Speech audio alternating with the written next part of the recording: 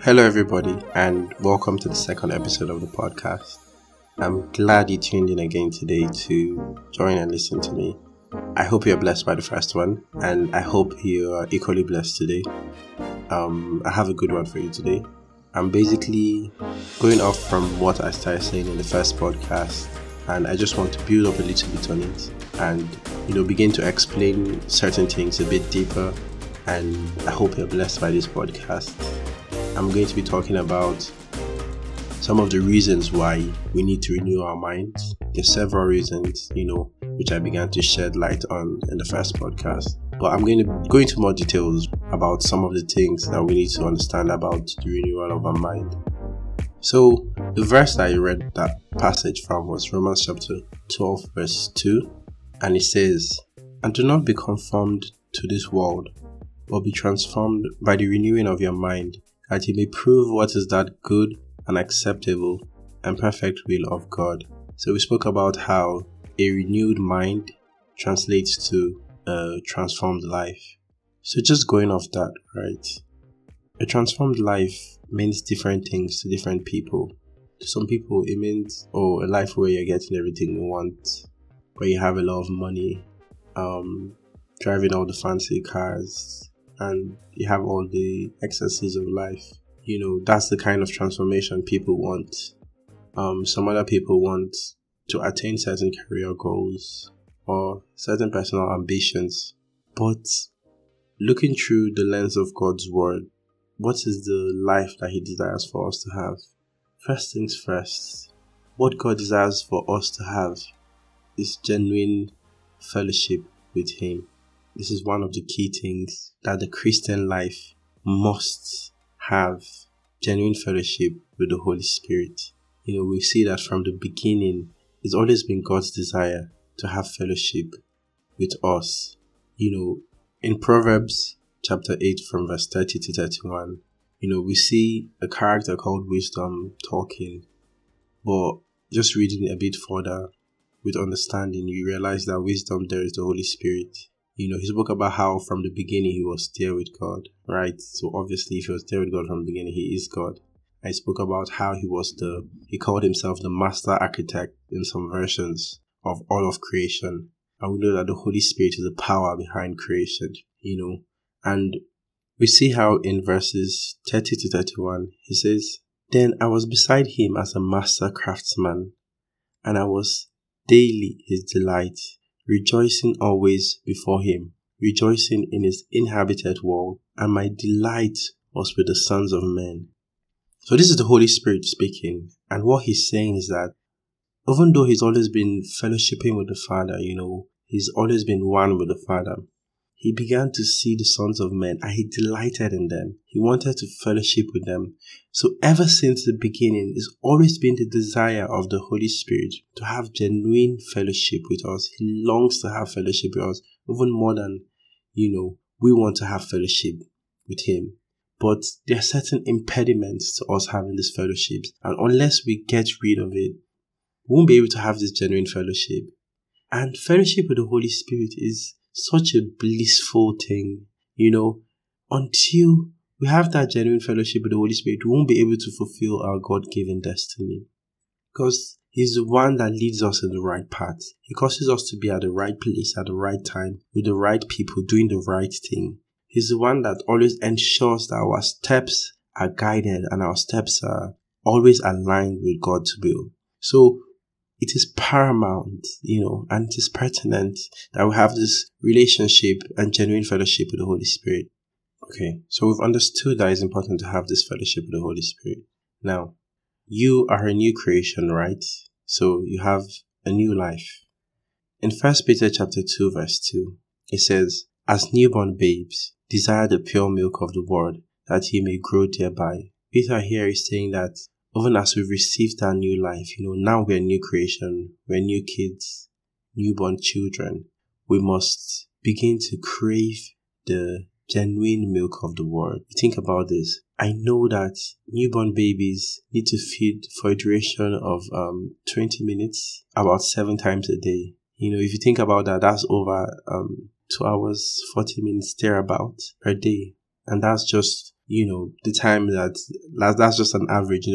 There are a lot of kids that eat way more than that. But if you eat less than that, you wouldn't be getting the right nutrients that you need. And this is what the Bible is saying. It's saying, begin to crave the genuine milk of the word that you may grow thereby. Imagine if every Christian was spending 2 hours, 40 minutes studying God's word every day. Imagine the growth that we would see day by day. I'm not going to give you a number. I'm not going to give you an amount of hours that is ideal. I just gave that as an illustration. But I'm just saying, your desire must be genuine. You must begin to see the word of God as your life. You must begin to see the word of God as your sustenance. The way you look at food to your body, you must begin to see the word of God that way to your spirit. And the word of God is even more important, because the spirit is more important than the physical. And so if you begin to desire God's word every day and spend time reading God's word, you would grow rapidly and you'll be able to learn this thing that I thought was right all my life, it actually wasn't. The Bible says the word of God is a discerner of the thoughts and intents of the heart. So it goes in there, pierces into your heart, the very divisions of the spirit and the soul. And it brings out those wrong thoughts, those wrong ideas and ideologies, and begins to correct them, begins to put them in a straight path. It's going to make all the crooked paths straight, and then that this is the way. And you begin to walk in the right path. So it's so important that we desire and we actually do spend a lot of time studying the word. If not, we would remain as baby Christians. Our Christian life would not be making impact if we remain on that baby level. Think about a child now. I have a little nephew, Nathan. Nathan is a brilliant young man. But there are certain things that I can do that Nathan can't do. Why? It's not because he's any less smarter than I am. It's because he's still a kid. He's just 2 years old and I'm 25 years old. So there's a process that I've undergone that's giving me competence in certain things that Nathan hasn't become competent in yet because he hasn't undergone that process. I'm not more of a human being than he is. He's not less of a human being than I am. But he hasn't just gotten to certain levels because he hasn't gone through certain processes. If Nathan refuses to go through those processes, even if he's eating and growing, he wouldn't get to a level of mental maturity to do some of the things I'm doing. Do you understand? So it's not about being a Christian for so long. It's about feeding on the right things and using your understanding to actually go through life, using your understanding to deal with issues in life and coming out victorious with the word of God. This is how you grow as a Christian, So the same way a newborn child needs milk to grow is the same way a newborn Christian needs milk to grow. And then as you feed on the word, your bones get stronger, you get smarter, your teeth get stronger, and before you know it, you begin to desire the meat. This is the difficult part. You begin to get into the higher realms of, manifestation of sonship, and your Christian life becomes so exciting and so interesting. The growth process is a very, very interesting and wonderful experience. But you must begin to want it, begin to see it as something that you desire. And as you do that, the Holy Spirit will grant you grace and strength to be able to walk the Christian life. And another thing is, unless you grow, you're not able to really experience some of the benefits of Christianity, even if you have the fullness of the life in your spirit. The Bible says in Galatians chapter 4 verse 1, "Now I say that the heir, as long as he is a child, does not differ at all from a slave, though he is a master of all." You think about this. Imagine the son of a very wealthy man. He owns the estate. He's rich. He's a billionaire. But his son is just a kid. He's only 2 or 3 years old. Even though that son is indeed the heir to the throne, is indeed the owner of the estate by his birthright, he can't really walk in his inheritance because he doesn't even know who his father is. He doesn't even understand what his father does, So his father leaves him under certain teachers and servants to be able to grow and develop in the right way. And when he comes to an understanding, then he's able to hand over the estate to him. He's able to talk to him, tell him, bring him into making decisions in the estate and in the running of the day-to-day things. He can begin to walk in his inheritance in the fullness of it. But when he remains a child, there's nothing significant he can really contribute to, even though it's his. He doesn't even know it's his, and he lives the same way as the servant because he's eating the same food with the servant. He's drinking the same water with them. Maybe his bed is a bit better, but the servant lives under the same roof as he does, nonetheless. So his life isn't much different from that of the servant until knowledge comes. The Bible says, by knowledge, my people are delivered into their inheritance. Knowledge is what delivers us into our inheritance. So until we have the right knowledge of who we are, we have the right knowledge of what the life of God means in us. What does it mean that Christ now lives inside of you? We cannot walk in the fullness. There's so much that God has deposited in our spirit, but we must understand it first before we begin to walk in it. And it's so important and crucial that we take this as pertinent to our life. If not, we'll be eagles walking with chicks, living our lives at a very suboptimal level. And then we'll discover later on when we go to heaven that we could do all things, yet we did nothing with our lives. This is not the life that we want. This is not the life that any of us desires. The Bible says, now are we the sons of God. Though it does not look like it, but we know that when we shall see him, we shall be like him. But now are we the sons of God. We are the sons of God now. We function like him. We look like him. We think like him. We ought to think like him. But until we begin to reason through situations like Jesus Christ does, we'll be living way beneath our capacity. We wouldn't be able to walk in fellowship with God. We wouldn't be able to live a beautiful life that we have. So I want us to begin to desire God's word first of all. I want us to begin to desire fellowship with God. Make a plan of Bible study every day. Give yourself a specific time to study God's word. Give yourself a specific time to pray and fellowship with the Holy Spirit. Ask for grace and guidance. Ask him to remove all the distractions, be it friends that may even impede your growth, because there are things more important than friendships, and that is living the life that God wants you to live.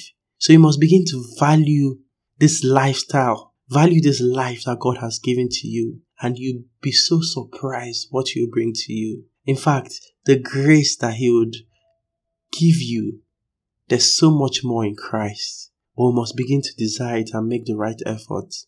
And by God's grace, we would get there. I've said a lot today. I don't think I want to bother you guys with much more. But it's my prayer that all these things that you've heard actually get into your spirit and begin to produce fruits in your life. I pray for you that your understanding be enlightened and the wisdom of God be made manifest in your life, that you may come to the understanding of who you are and by God's grace walk in the fullness of God. In Jesus' name. If you listen to this podcast and you're not born again yet, it's not possible for you to live that life no matter how much you try, unless you've accepted the life of God in you. So I'd like you to say this prayer with me and mean it with all your heart, and know that Jesus Christ would hear you and the Father would bring you into the kingdom of his loved Son. Dear Father, I know that Jesus Christ died for me on the cross of Calvary and he resurrected on the third day. I believe in Jesus Christ and I declare him as Lord over my life this day and forevermore. Thank you, Father, for saving me. I'm now born again. I am now a child of God. If you pray that prayer, I'd like to pray quickly for you. Dear Father, I thank you for these ones that have accepted your life today. I pray and ask, O Lord, that all that it is, O Lord, that is endowed and captured in this life of God be made manifest in their lives, O Lord, in the mighty name of Jesus. Amen. So if you made this commitment today, I'd like you to send me an email at soldoutsforjesuspod@gmail.com or send me a DM on Instagram at soldoutsforjesuspod. I'd like to hear from you and give you some material that will help you in building up your Christian life and help you to walk in your inheritance. So the episode today was a bit longer, but I hope you're blessed. I hope you learned something new, and please remember to share with your friends. Remember to share with your family, and please be consistent in listening, because there's a lot that God has for us. In fact, I have so much to say, so much coming up, not just about the podcast, but there are certain things that God wants us to do, and this is me and you, like you listening. You're not listening by mistake. God is very intentional with who listens to this podcast, and you're listening today because the Spirit has led you to. So please do not take it for granted, and in the future we'll be communicating better on my Instagram or via the podcast. So please stay tuned. And yeah, that's it for today. I really loved talking to you. I really love talking to you because it's becoming a weekly thing by God's grace. And I hope you remain blessed. Have a wonderful time. Have a wonderful day wherever you are. And till we meet next time, stay blessed, remain good, and study God's word.